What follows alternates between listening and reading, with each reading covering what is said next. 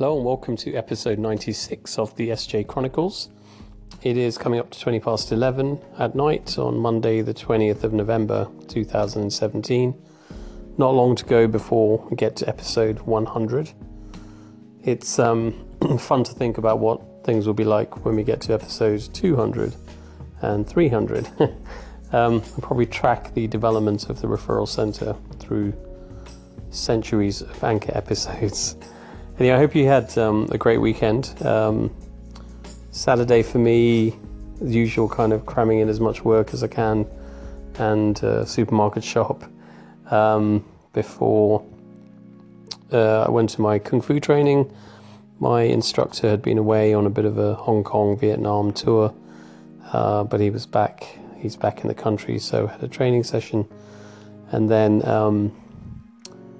picked up Layla and spent the evening with her.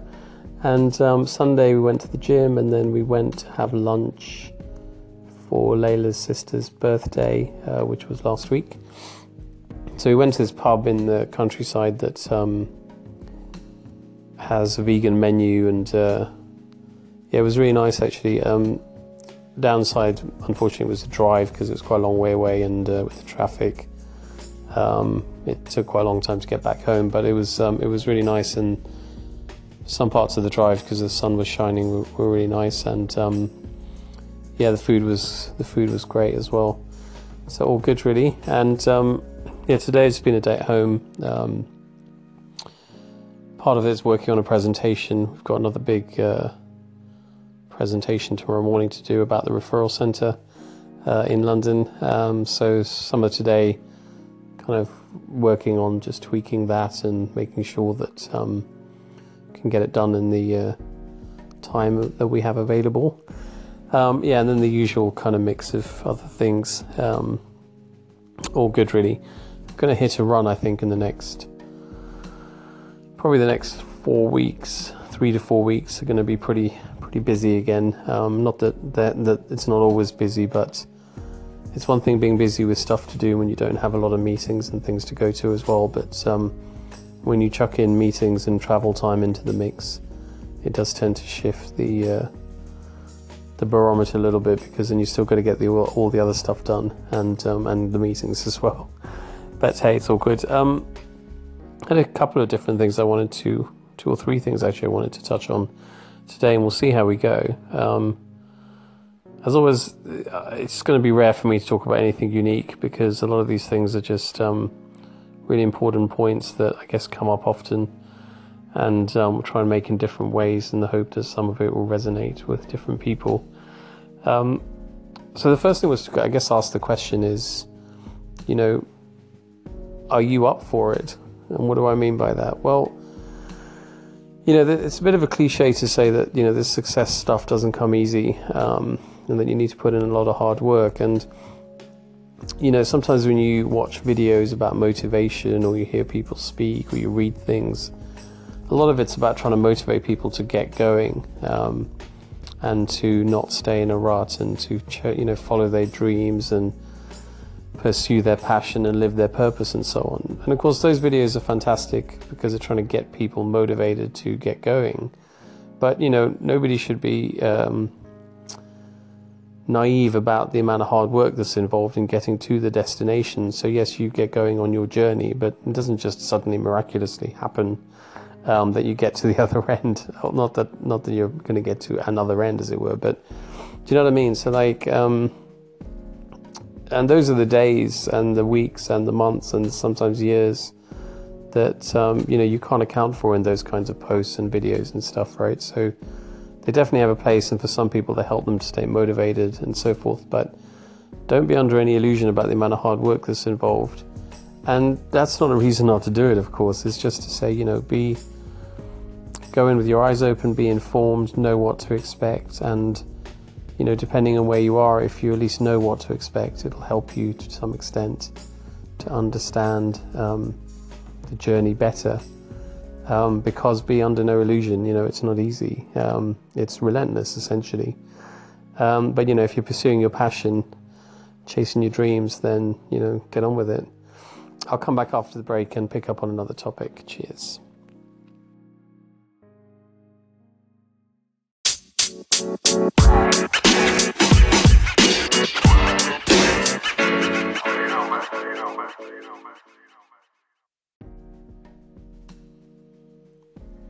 Okay, so I'm back. So the next thing was a bit of a follow-on from last week, really. We talked a lot about culture last week and the challenges of being committed to delivering and executing on a culture. And I wanted to just pick up on this theme today about, being practical. So on the one hand, we talk a lot about chasing your dreams and pursuing your passion. But, alongside the hard work that I was alluding to before the break, another part of the story, if you like, is that, you also have to be practical.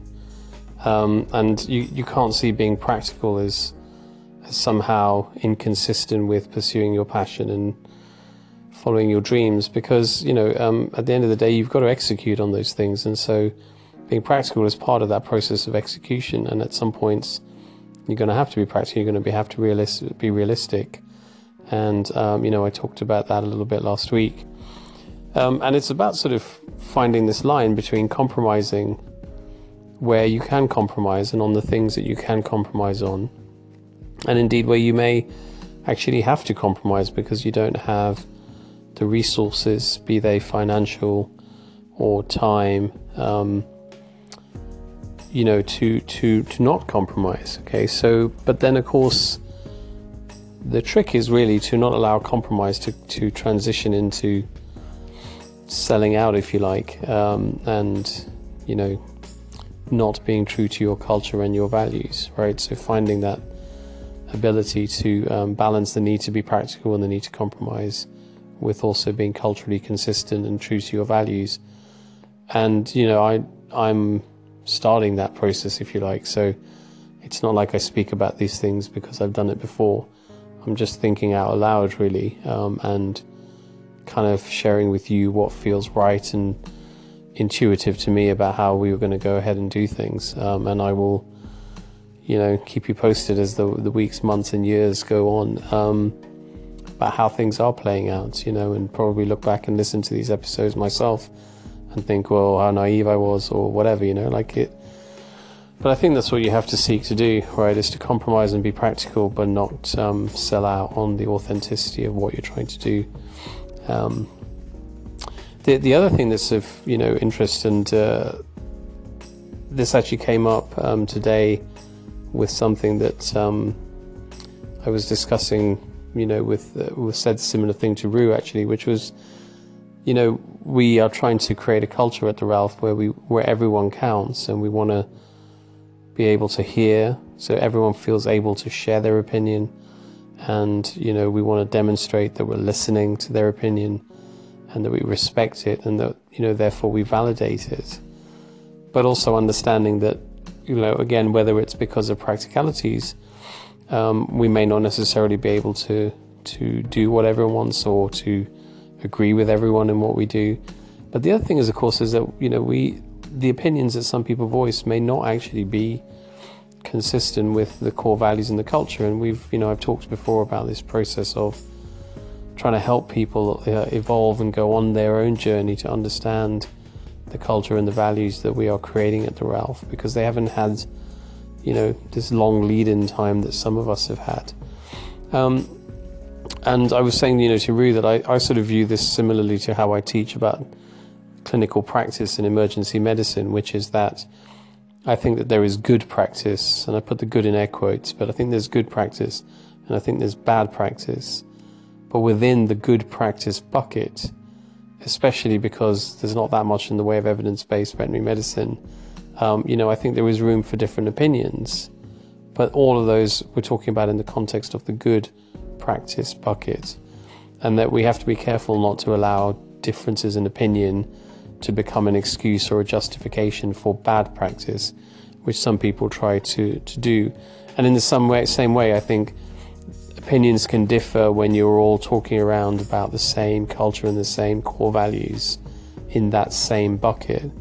But you cannot use differences of opinion to justify a position that is inconsistent with your culture and your core values. Otherwise, the whole thing becomes undermined. And people who cannot evolve into a place where their opinions are more aligned with your culture and core values don't really belong as part of the team, right? So I'm going to pop back after the interlude for the final segment. Catch you in a second.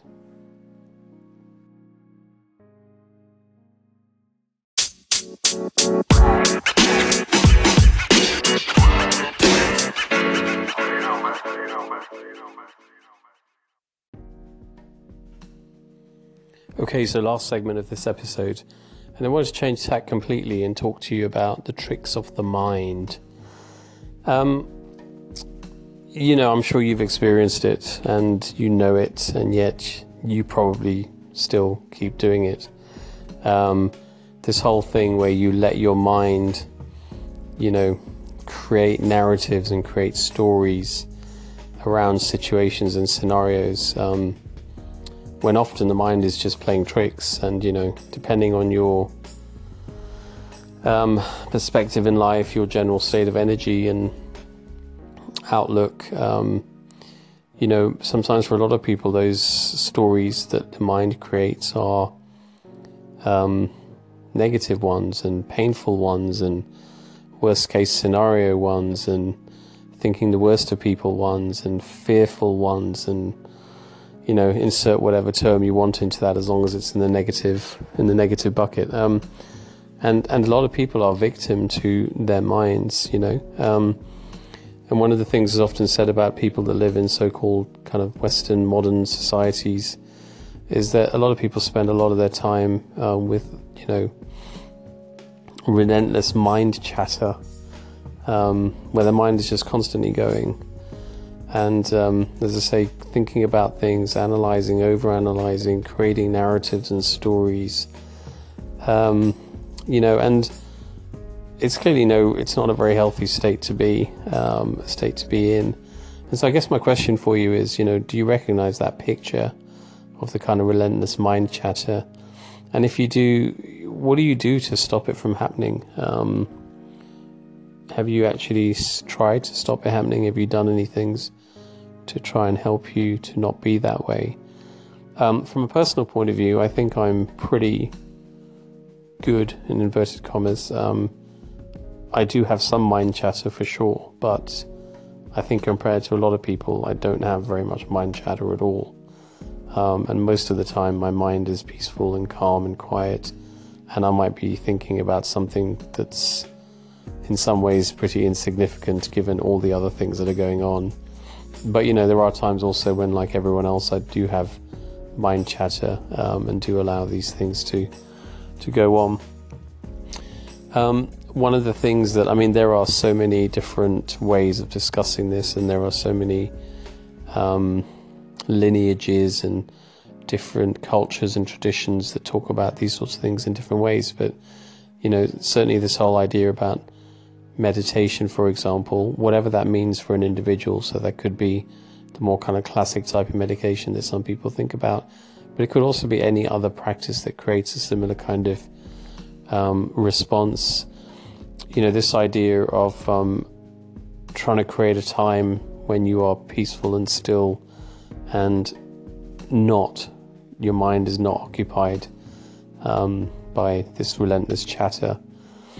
And Layla and I were watching something on Saturday evening, I think, and it was by Deepak Chopra. You may have heard of him, ex-physician, now kind of globally well known in sort of the areas of existentialism and the body and mind and spirit connection and consciousness and quantum stuff and all kinds of things in that area.